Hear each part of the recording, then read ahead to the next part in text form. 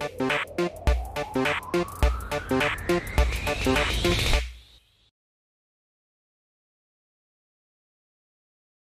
everyone, welcome to another episode of the Genesis Block podcast. This is another episode in our interview series, and today for you guys we've got Sid Shait. And yeah, before let's get to the elephant in the room. There's three Sids on this call at the moment, so I guess that's a bit of a white elephant, but yeah, that's pretty funny as well.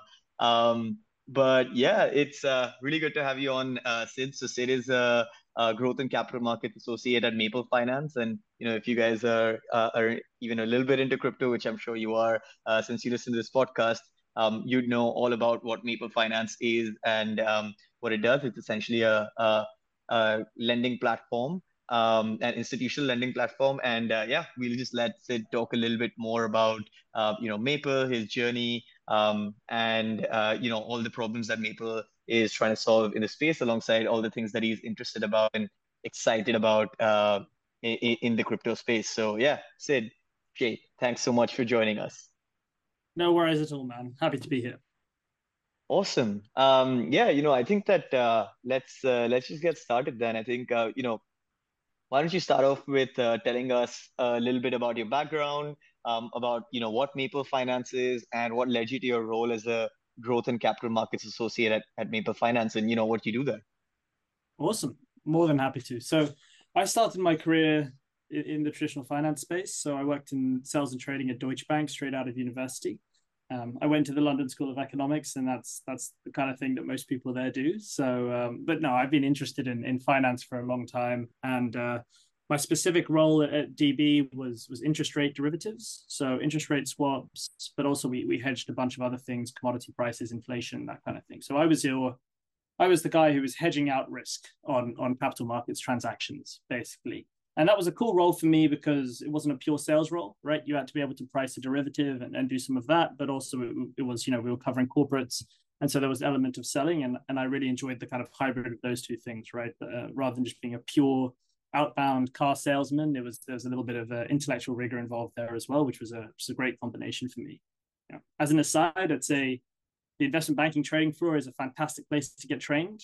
The level of responsibility and intensity of that job for a junior is unrivaled, as far as I'm aware, in any other early stage career. And it was a great platform for me to kind of get started.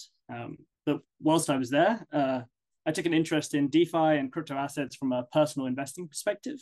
And one thing that people might not be aware of is bankers are always looking at this kind of thing, right? They're naturally the kind of people that want to be exposed to interesting markets and spot opportunities. And so there was a lot of buzz on the trading floor, even generally from people's personal investment portfolios about investing in crypto, all the way down to things like catching early stage shitcoins and NFTs. And so that was my encouragement to get involved and research it on my own. And then, after 3 or 4 years at Deutsche Bank, I was in 2022. We were seeing DeFi summer, some great traction happening. And I took a long-term view on the space, right? I said, this technology looks like it's here to stay. It's proved itself out through multiple market cycles. And in my view, the general finance space hasn't really experienced innovation like this on the tech side in many, many years, right? It's if you've ever worked at a bank or you know anyone who works at a bank, they'll tell you we're still all on Excel doing the same thing the guy in our seat did back in the 2000s. And so for me, it was quite exciting to see this kind of paradigm shifting tech coming to the market. And my logic was, in 10 years' time, when this is an asset class to rival commodities, there aren't going to be too many folks wandering around with 10 years of experience in the space, right? As simple as that from a personal career perspective. And so I kind of thought, I'm young, let's get in early. And so I moved to GSR, who is a market making firm. They operate similarly to a hedge fund, if you want to think about it like that.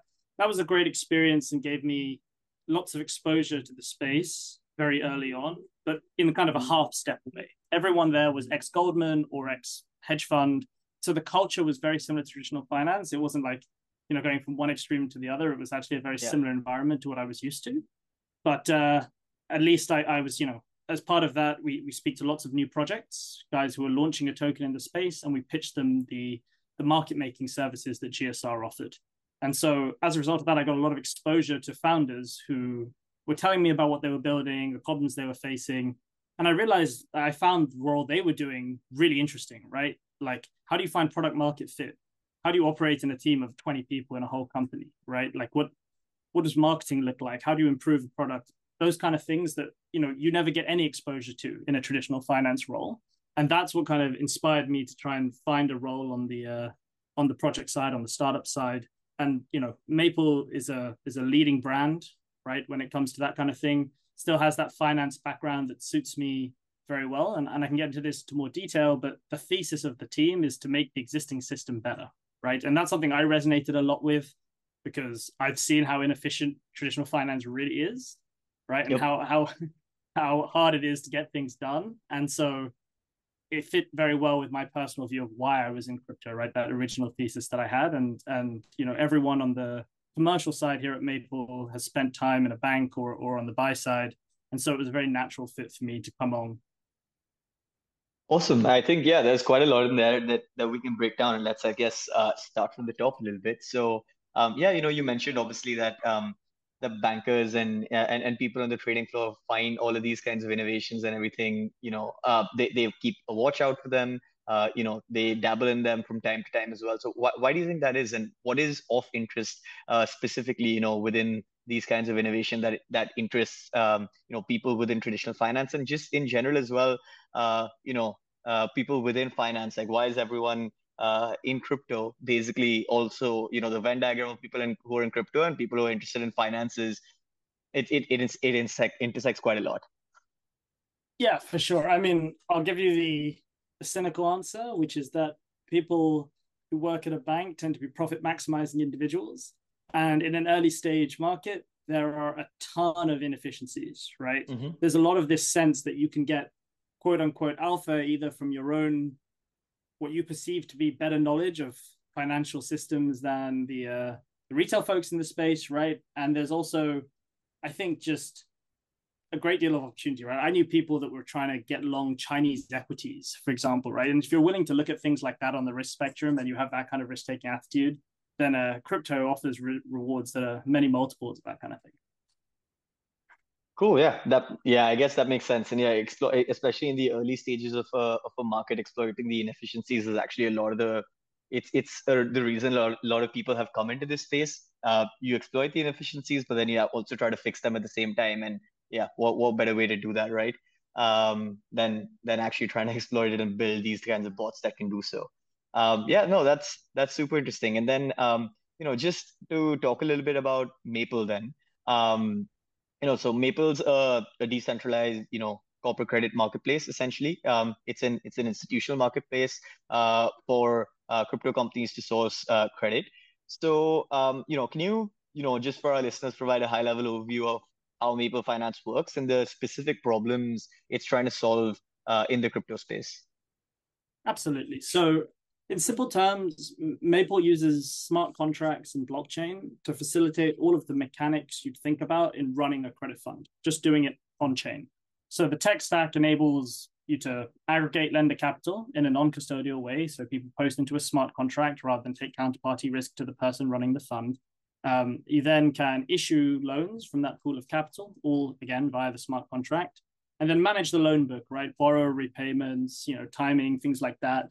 And then finally, once the repayments come into the smart contract, then automatically distribute interest and fees back to lenders in the pro rata amount that they should have. So it basically, takes away a lot of the system inefficiency that you'd see in a traditional finance credit fund, because you have to have Excel, then you have a separate loan management system that does not talk to your Excel, and you've got all these army of ops people entering things into two systems, and it's pretty duplicative and inefficient.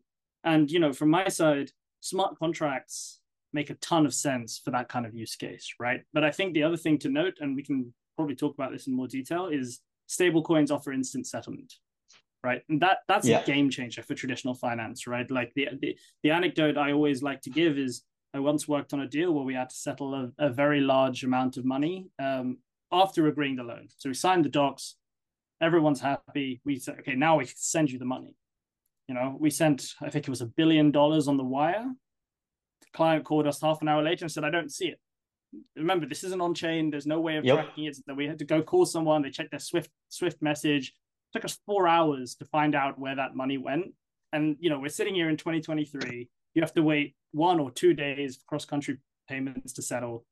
Like stable coins are a no-brainer for things like that, right? And I think that's one of the big ways in which this was interesting to me.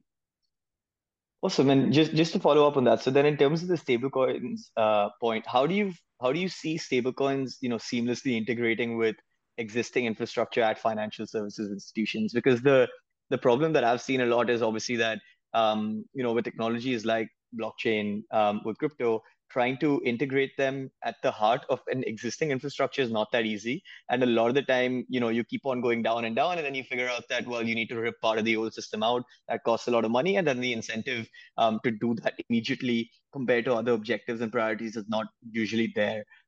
So how do you see the integration process happening and the level of adoption within financial institutions? And in terms of that as well, would you think institutions are more likely to do something like JP Morgan has done with JPM coin, or use public stablecoin infrastructure, like even like a Circle, for example, a USDC? Yeah.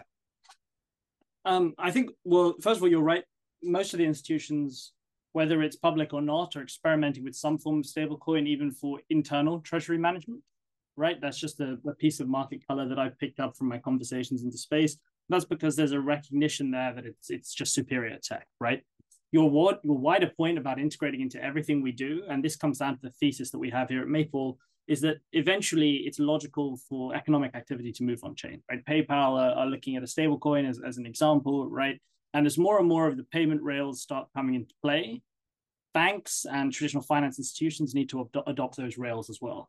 In terms of the form it'll take, honestly, and this is my personal view, eventually a central bank is going to issue a stable coin, right? I think that's the CBDC.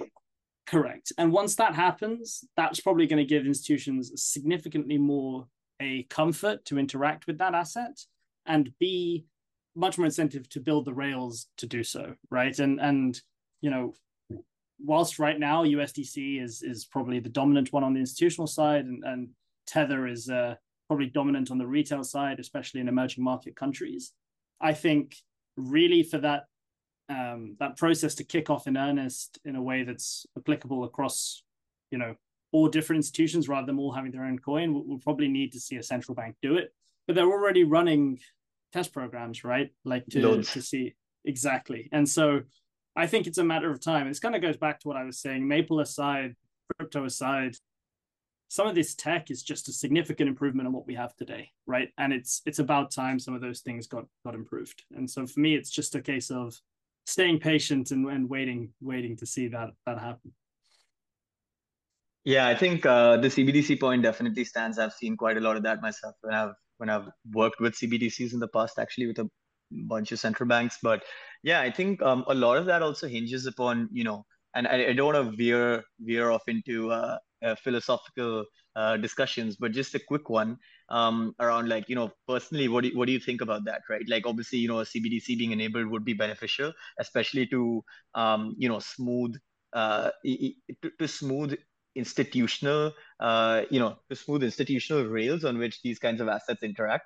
But do you think a more institutionally focused CBDC where only wholesale institutions can utilize it is more beneficial? And like from a retail perspective, what do you think will happen? Do you think it'll be a CBDC kind of payment solution, or do you think it'll be more of a private stablecoin one, or multiple private stablecoin ones?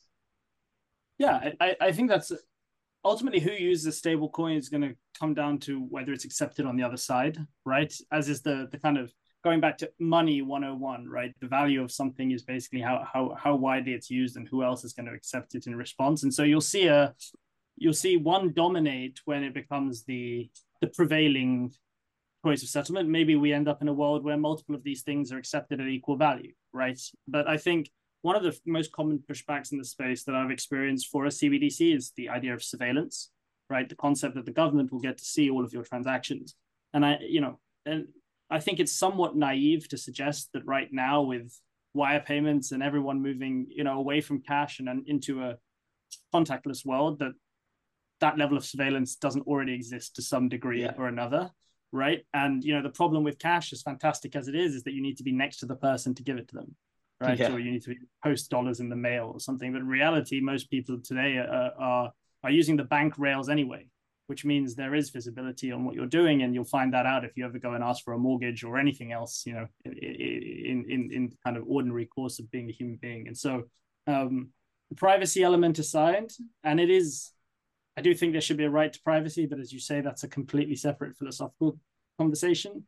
I think the reality is something government approved becomes dominant, right? And it gives small businesses much more comfort in accepting it, people much more comfort in using it. And if it's seamlessly integrated into your banking app, right? So if I press send dollars to Sid2 over there and it does it, and I don't see what's happening on the back end, but I know that you've received that cash, then I don't really care, right? And that's what happens today when you make bank transfers. And so I think that's probably the direction of travel, and it's an altogether separate conversation, but I think that's where crypto needs to go. Right now, the user experience is challenging, right? And if you think about when you send an email, you have no idea what protocol is doing what on the back end to get your message from A to B. And if we move to a world where that gets abstracted away, and we're already seeing wallets being abstracted away as an example, right?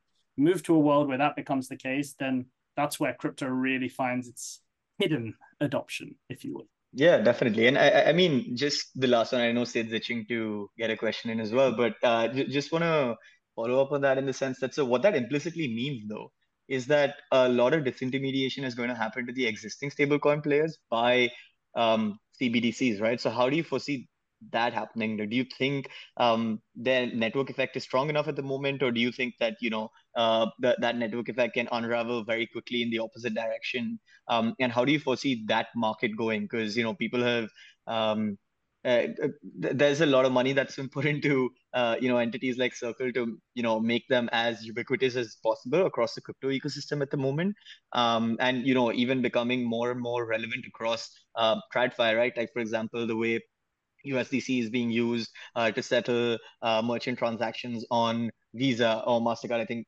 or both. But lots of different types of examples like that. So how do you see, that, getting impacted? How do you see someone like a Circle or a Tether? Tether is a different story altogether, to be honest. But how do you see them getting impacted by this kind of trend?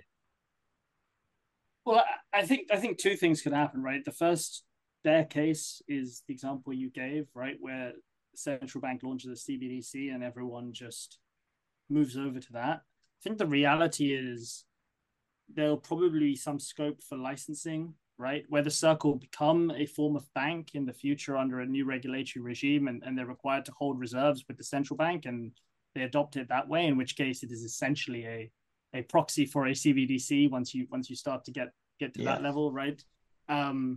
And I think that's probably far more likely. And if you ever speak to a Circle person or get on the podcast, I'm sure they're working with government institutions to try and integrate themselves in that sense, right? So I think the direction of travel for Circle is probably to embrace the institutional side of things a little bit, right? Or the governmental oversight side of things. And they work very hard to be transparent and regulated in order to achieve that, I think, and that's where they're going. And so that's probably where I would say, if I had to guess, you're right, they have a multi-billion-dollar market cap, and rather than that just go to zero, they're probably going to find some way to be involved as the world moves in that direction.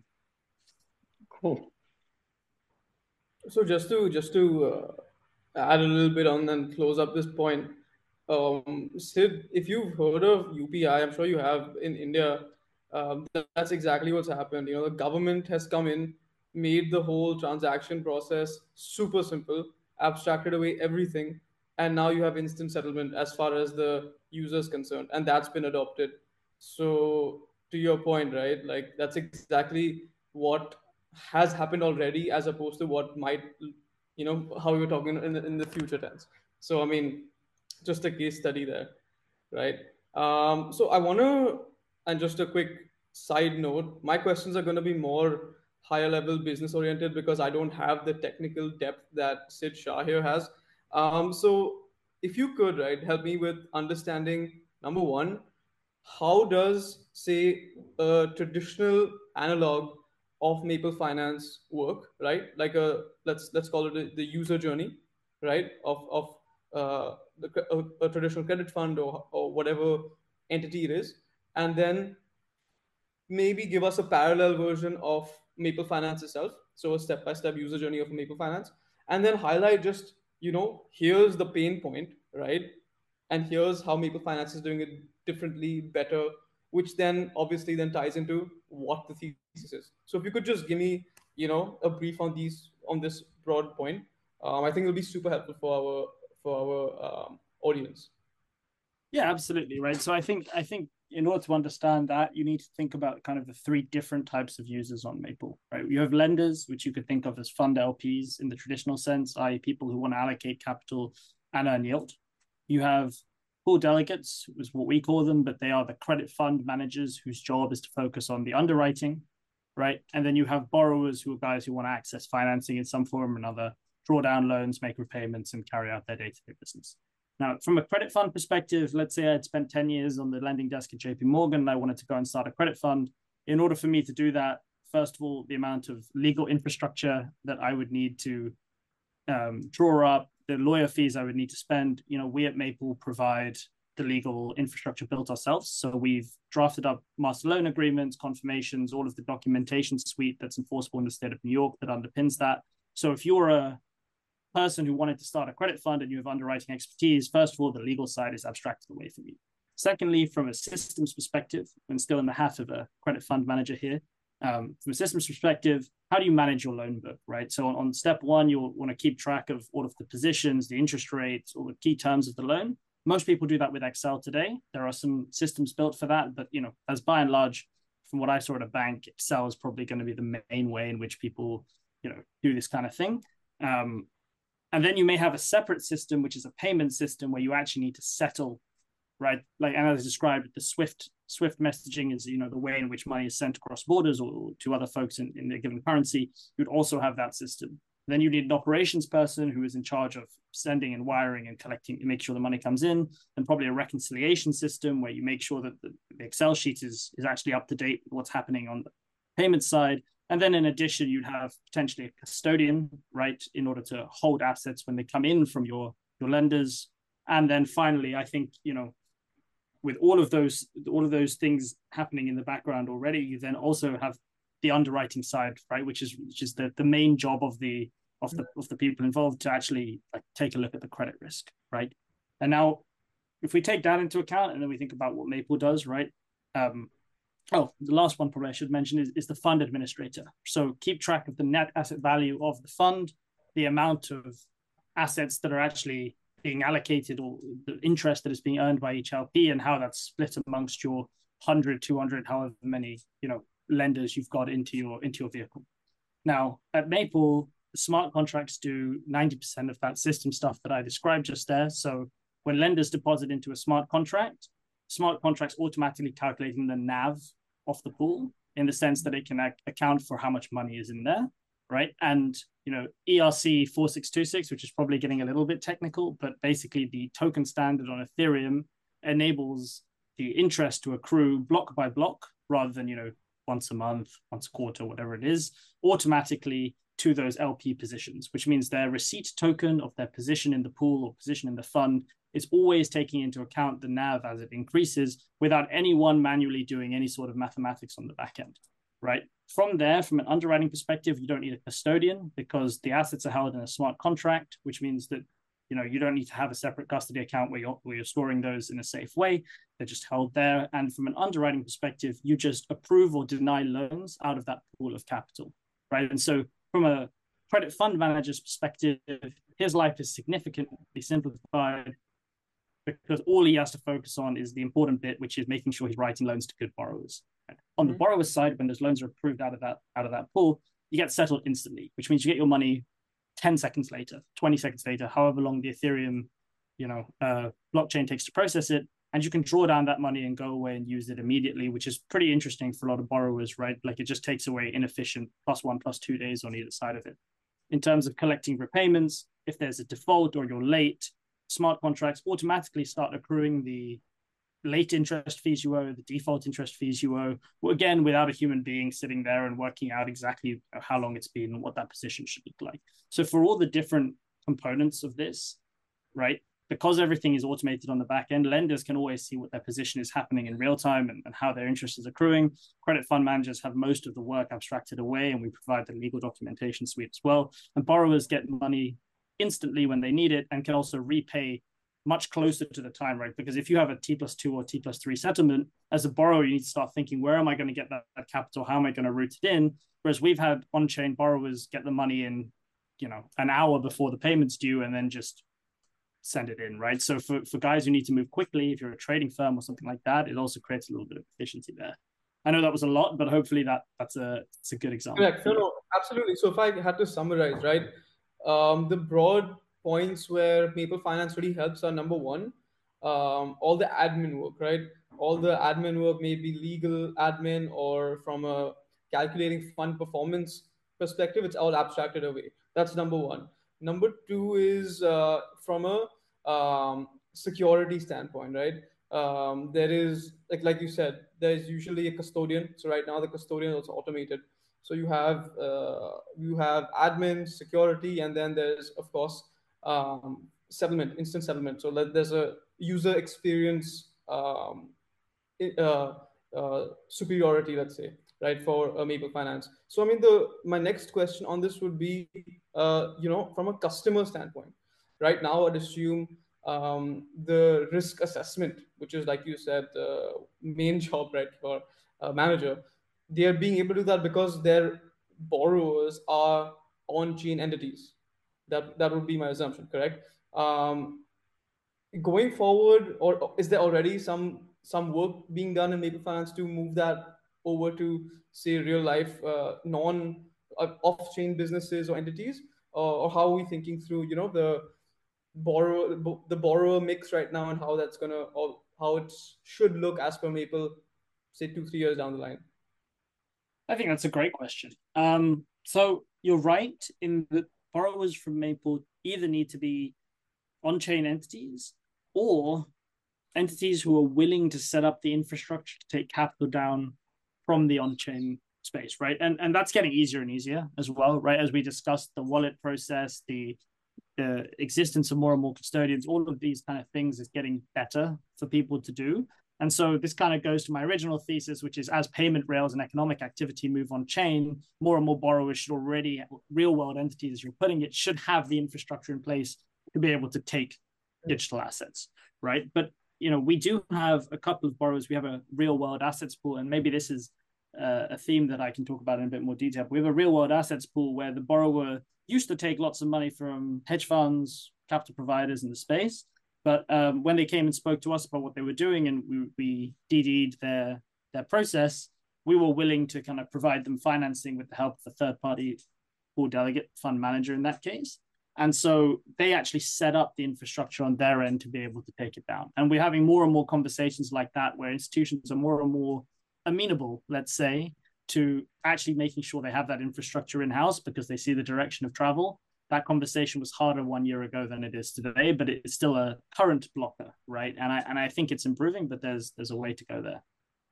So just following up on that, then, like, in terms of, and I've seen that a lot as well, right? And that's actually like one of the main reasons why I'm in crypto, why I enjoy it, because real world assets and giving liquidity to illiquid assets is one of the most important things that this technology can achieve. And obviously, the trend has been towards T-bills and specifically actually like US T-bills because of the interest rate environment at the moment. So from your experience, what assets do you think are next to be tokenized? And that you guys are seeing interest in from, I guess, more traditional players in tokenizing and accessing via your pools. And if not anything specific that you can say, what do you think that your opinion is on the types of assets that would be next in line, I guess, from like a waterfall kind of perspective, right? So you have T-bills, and then what's the roadmap looking like? Yeah, I'll talk more generally here, but I can go into more detail on Maple's roadmap. But I think it's more interesting for your listeners to hear the industry as a whole. T-bills, clearly the most natural place, and actually the genesis of that for most people was that the risk-free rate, as we call it in traditional finance, is the US government, right? Like that's where it comes from. The US government prints dollars, so they should never be defaulting on their obligations. Not that they haven't come close in a couple of years, but most people in the last couple of years, most people expect them, they'll get there in the end, whatever politicking they need to do to make that happen. The equivalent of that in crypto used to be Aave and Compound, right? Which was a decentralized marketplace for you to earn yield, but those rates came down a lot because there was less appetite for leverage, right? And so those rates on Aave and Compound were very much driven by people borrowing to lever up and take more risk on crypto assets. And in a bear market, people aren't doing that as much, so rates came down. And so that it started to become a thing of, would you rather take smart contract risk on Aave and Compound for 2% or just have access to the US government risk-free rate for 5%? That should be somewhat of a no-brainer. The natural path from there is clearly other corporate bonds, right? People have already built various structures to facilitate treasury bills. There's no reason you can't move to triple B, right? Or maybe even specific sectors like EM bonds, things like that, depending on the risk profile. It's a very natural place to go. One word of caution about the risk real world asset space. And it's something we think about a lot here because we only have, we have the T-bills pool, we have a little bit of a high yielding receivables pool, but we see a lot of these opportunities and we diligence them very carefully. And, the reason for that is I think there is the potential that you run into a adverse selection problem. And by that, I mean, if today a given borrower would like to access financing on chain, the very first question you have to ask is why, right? Is it because you are not able to get financing from the traditional space? And is that because your business doesn't actually pass muster from a due diligence perspective with these guys? Or is it because you're just crypto? And we all appreciate that there's an element of banks won't touch me because we're crypto, therefore we're coming, to on-chain capital, which is a reasonable position to take because you might have a viable business that just is currently tarnished with whatever the perspective of the space is at the moment. But actually the reality for a lot of these businesses is that, there might be fintechs and microfinance guys, especially in the EM world, who do lend to businesses like them and are not willing to do so because of the, risk parameters they put in place. And so they find themselves on chain trying to slip through the net, as it were, and find an easier DD process to access financing. So we're very, very careful about that because it's important to understand why the borrower wants to come on chain, right? Like from their perspective. But there are still interesting opportunities, out there. I think there is a danger that if this gets adopted too widely, then I think the number of interesting opportunities versus the number of dangerous opportunities is not a great balance. And so, it's something that we take a lot of care with on our side here. Yeah, no, I think that makes sense. And, just to follow up on that a little bit, so around the due diligence process, right? So how do you maintain that standard of due diligence? And what's the kind of framework that you guys use in order to suss out what exactly the reason for someone wanting to borrow from you guys on chain is? So, you said that they might not get accepted by banks and that, you can actually see that happen a lot. So that's definitely a very valid point. But what would you say is the, how do you maintain that your due diligence process works as much as possible? And is there any automated part of that, or do you have to do it, manually in the same way as it is, done traditionally? Yeah. So as I mentioned earlier, there are third-party pool delegates, credit fund managers who come to the platform and say, hey, we have this expertise. We want to run a financing strategy. We want to use Maple as the platform to source capital and then, do our job. And that was the only setup we had before, which meant from a Maple perspective, we would carry out due diligence on prospective pool delegates, basically try and ratify their quality, their experience, and then let them go and run the strategy as they see fit, because really we positioned ourselves as a marketplace for institutional credit, right? And so if we're just the infrastructure that facilitates that, as I described earlier, then great. As long as we think you're good enough to be on the platform, you can go and apply your own DD process to that, and we'll take a look at it and make sure we're happy. But, in recent months, actually in August, we launched Maple Direct, which is our in-house pool delegate, i.e. we launched some pools where we do the credit underwriting ourselves. And that's because it was becoming an increasing blocker for the business to find quality delegates, quality underwriting guys who wanted to set up a credit fund, as I described, on chain. And we realized, well, we have guys with 20 plus years combined traditional finance experience in the credit space. We probably have some of the sophistication in house to do this process ourselves. And so that's, a couple of the pools we've launched recently enables us to move quicker when we see these interesting opportunities, because before I had to find a borrower, then I had to find an underwriter who understood that borrower, put them together, and then make the product happen on the platform. Now we can just find the borrower, and if we like it, we can do the underwriting ourselves in-house. And if a suitable delegate comes along, we can hand it over to them. So from our perspective, we go a little deeper than, why can't you access financing today? And it is, to answer your question, done very much in the traditional sense, in that we look at financials, we interview management, we take a view, and we try our best to make it parallel to traditional finance. So we think risk-free rate, 4 to 5%. ETH staking rate, 5%, right? That gives you a base case idea of what minimum yield lenders are going to expect from this thing. And then you start to apply premiums for the risk, right? Like, where does a comparable traditional finance entity like yourself raise in get access financing in the market today, and what does that look like on chain? And we go through that. So it's a very standard due diligence process in that sense. But as I say, I was really noting that we just take more care on these real world asset opportunities as they come to us, because we don't want to get caught up in a kind of flavor of the month type situation where we let our DD slip because that's what people want. Yeah, definitely. So, Sid, I have a question on this. And please correct me if I misunderstood you, right?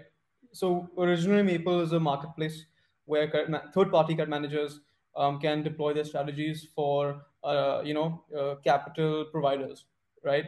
And now you're saying Maple has launched an in-house product, right? Yes. But isn't there some sort of conflict there, because then you're directly competing with like a stakeholder of your value chain, or is there some sort of positioning difference that that goes on between the two stakeholders, like ourselves and capital managers? Yeah, I think it's a very good point, something we had to think about very carefully. My easiest parallel for you is if you think about a Fidelity, right? And you look at the products they offer, they have the Fidelity ETF, but they also have a BlackRock ETF and another ETF provider, right? They have both on the platform, and they present them dispassionately to the audience to allow them to choose which one they want to do. That model is one we try to emulate, if you like, here, in the sense that we show all of the products that are available on our platform grouped by strategy type. So if it's T-bills, T-bills. If it's real world assets, we have a third party person, they'll put them in, and they'll get the exact same priority and ranking for us. And for us, we're kind of agnostic in that sense about where you decide to put your capital on the platform. We try not to provide too many, like we won't do an exact copy of someone else's pool, because there shouldn't be any real reason for us to do that. I think it's more that if there's a strategy we want to do and we think would be interesting for the space, and we can't find an underwriter who's sufficiently qualified or has the expertise to go and launch that, we can just do it ourselves and move quicker. But without going into too much commercial detail, we speak to all of the third-party guys on the platform, and we say, look, like from a BD perspective, anyone that comes into the platform interested in your pool gets sent straight to you. You handle it. We're not going to try and move them into one of our products. We're trying to maintain that degree of separation in that sense. And then from a website layout perspective, trying to make sure that people see these things on equal footing. And really what you should be focused on is, what's your liquidity preference? Do you want a higher duration or lower duration? What's your rate preference? And then, from there, you can go into details and speak with the relevant fund manager, whether that's us, at Maple, or the third party who's on the platform. Awesome. And one last question, and please, I'm not sure if this is public information or not, and if it's not, it's completely fine. But can you give us a sense of the scale that Maple Finance has achieved in terms of, maybe loans, capital deployed, or number of loans deployed, something of that sort? On chain, man, it's definitely public. It's all on chain. We love transparency here.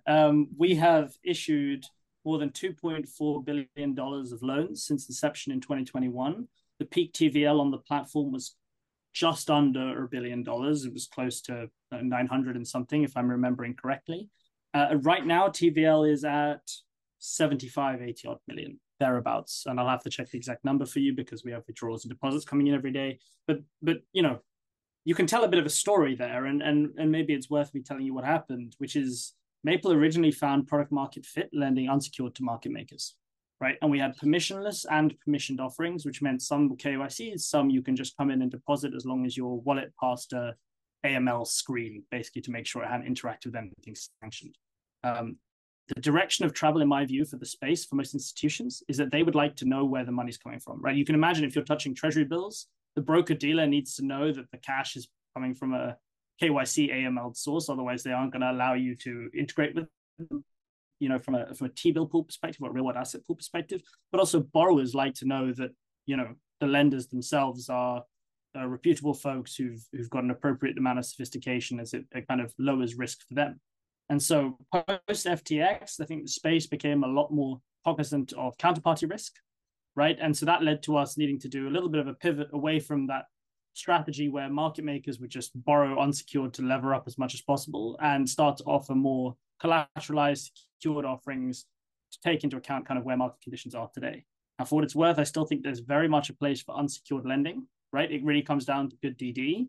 But, you know, there's a market reality at the moment, which is where market makers would like to borrow versus where lenders would like to lend to them unsecured. Does not currently tie out, right? Because there's not enough desire for capital on the hedge fund side to lever up because volumes are so low, and lenders are expecting a significantly higher interest rate given that they're lending unsecured.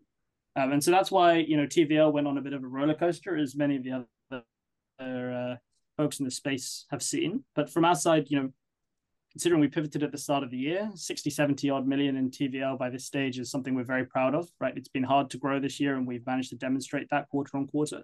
And we think, you know, from a permissioning perspective, it doesn't fit with everyone's ethos. But if you do on the institutional side, you know, it tends to bring them more comfort, right? They actually like the fact that they need to go to KYC because to them it adds an air of legitimacy, let's say. But it also enables us to offer you a much more white glove service, right? I speak to every single one of our lenders. I tell them all of the latest developments in the pool. When it was a permissionless thing and we had 1,000 wallets that we didn't know, it was significantly harder, right? Because you don't know who any of these people are. And so I think it's actually improved our product offering. But yeah, that's a bit of a background for you on how we ended up here today. No, absolutely loved it. This is quite insightful. Just to conclude this whole conversation, I mean, we ask almost everyone, you know, since so many finance professionals in the traditional world are interested in getting into, you know, DeFi, crypto, you know, what type of roles would you suggest in your experience they target, and you know, how would the transition process be? Should they target to make this change most smoothly, effectively? Yeah, I mean, I think if you're a trader, you should definitely be looking at this space, right? And the reason for that is if you can trade derivatives on any given underlying, you'll have a lot of fun in this space where markets are significantly more inefficient, vol is much, much higher. And if you think you have an edge, as I think most good traders think they do, there's plenty of room here for good roles to do very, very well. And in fact, you know, I saw a lot of kind of ex-Millennium, you know, really top Citadel, top hedge fund guys coming into the space with precisely that thesis. And in that sense, as long as you understand markets, you'll really find the underlying just changes. And that's kind of what I experienced to some extent at GSR, where instead of selling options on the oil price of calls or puts or whatever, I was doing it on Bitcoin or ETH, which means vol is higher, but the underlying concepts of financial primitive is unchanged. And so it's just a slightly different underlying product, but the principles are the same. On the sales and BD side, I think the toughest thing about leaving from traditional finance is that you come from this world where you work in a 100,000 person company, or if you're from a big bank, or at least a place where there's this massive support structure behind you, right? And if you ever want to go to the startup or product side, you need to view it very much the same as leaving to join a fintech, in the sense that you're going to need to get comfortable operating in a very lean team, wearing lots of different hats, right? Some days I'm doing my BD, my sales work. Some days I'm looking at the operational side of things. Some days I'm doing product testing. And you need to have the kind of openness and willingness to say that, right, like I'm not married to my one box and I'm willing to learn the other parts of it. But I think the biggest thing for this space is passion, right?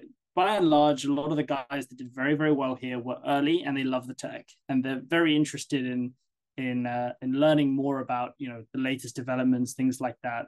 And, you know, I've interviewed a few people from traditional finance. And if you get the sense that someone's coming here because they just, you know, they want the money or you know, they're looking for something else, but they don't really know anything about crypto. They just think it's something that they could get into because they have finance experience. Even if they come through, they're not going to have a very, very good time. This can be a pretty soul crushing experience, right, in the depths of a bear market. And I think if you don't have that underlying belief and love and thesis for the space, you shouldn't bother, right? Because there are far too many people here who do. And what will happen has happened to a lot of people is they ended up back on a traditional finance desk 1 year later with their crypto experiment deleted from their LinkedIn, right? And so I think, you know, number one, if you're doing it personally, if you're reading about it, if you're interested in it, then most of the other things your financial education will just help you with, right? Ultimately, things like tokenomics is just supply and demand, right? Like my first day at GSR, I had to look at tokenomics for a new protocol. And I can see that if you're emitting tokens at this rate, or if it's inflationary, like if you're not matched by a demand on the other side, your price is going to go down. I don't need to be, but the whole thing about it is it's so accessible because you don't need to be a genius to know that, right? And anyone who spent any time in a finance job can see that. So passion number one, traders obviously have a great time, but just be willing to see it like a fintech space is how I would position yourself to come in here. Awesome. No, I think that's perfect, and that's a great answer as well. Thanks so much, Sid, for all the for just being on the podcast, just chatting with us, and introducing the world of Maple and helping some of the folks who want to desperately leap across from TradFi into DeFi, making that process a little more smooth and seamless. But no, thanks so much for joining. Really appreciate it. And that was a great conversation. I think we learned quite a lot from that. No worries at all, man. Thank you so much for your time. Cheers. Thanks everyone, and see you guys next time. That was a great episode. Cheers.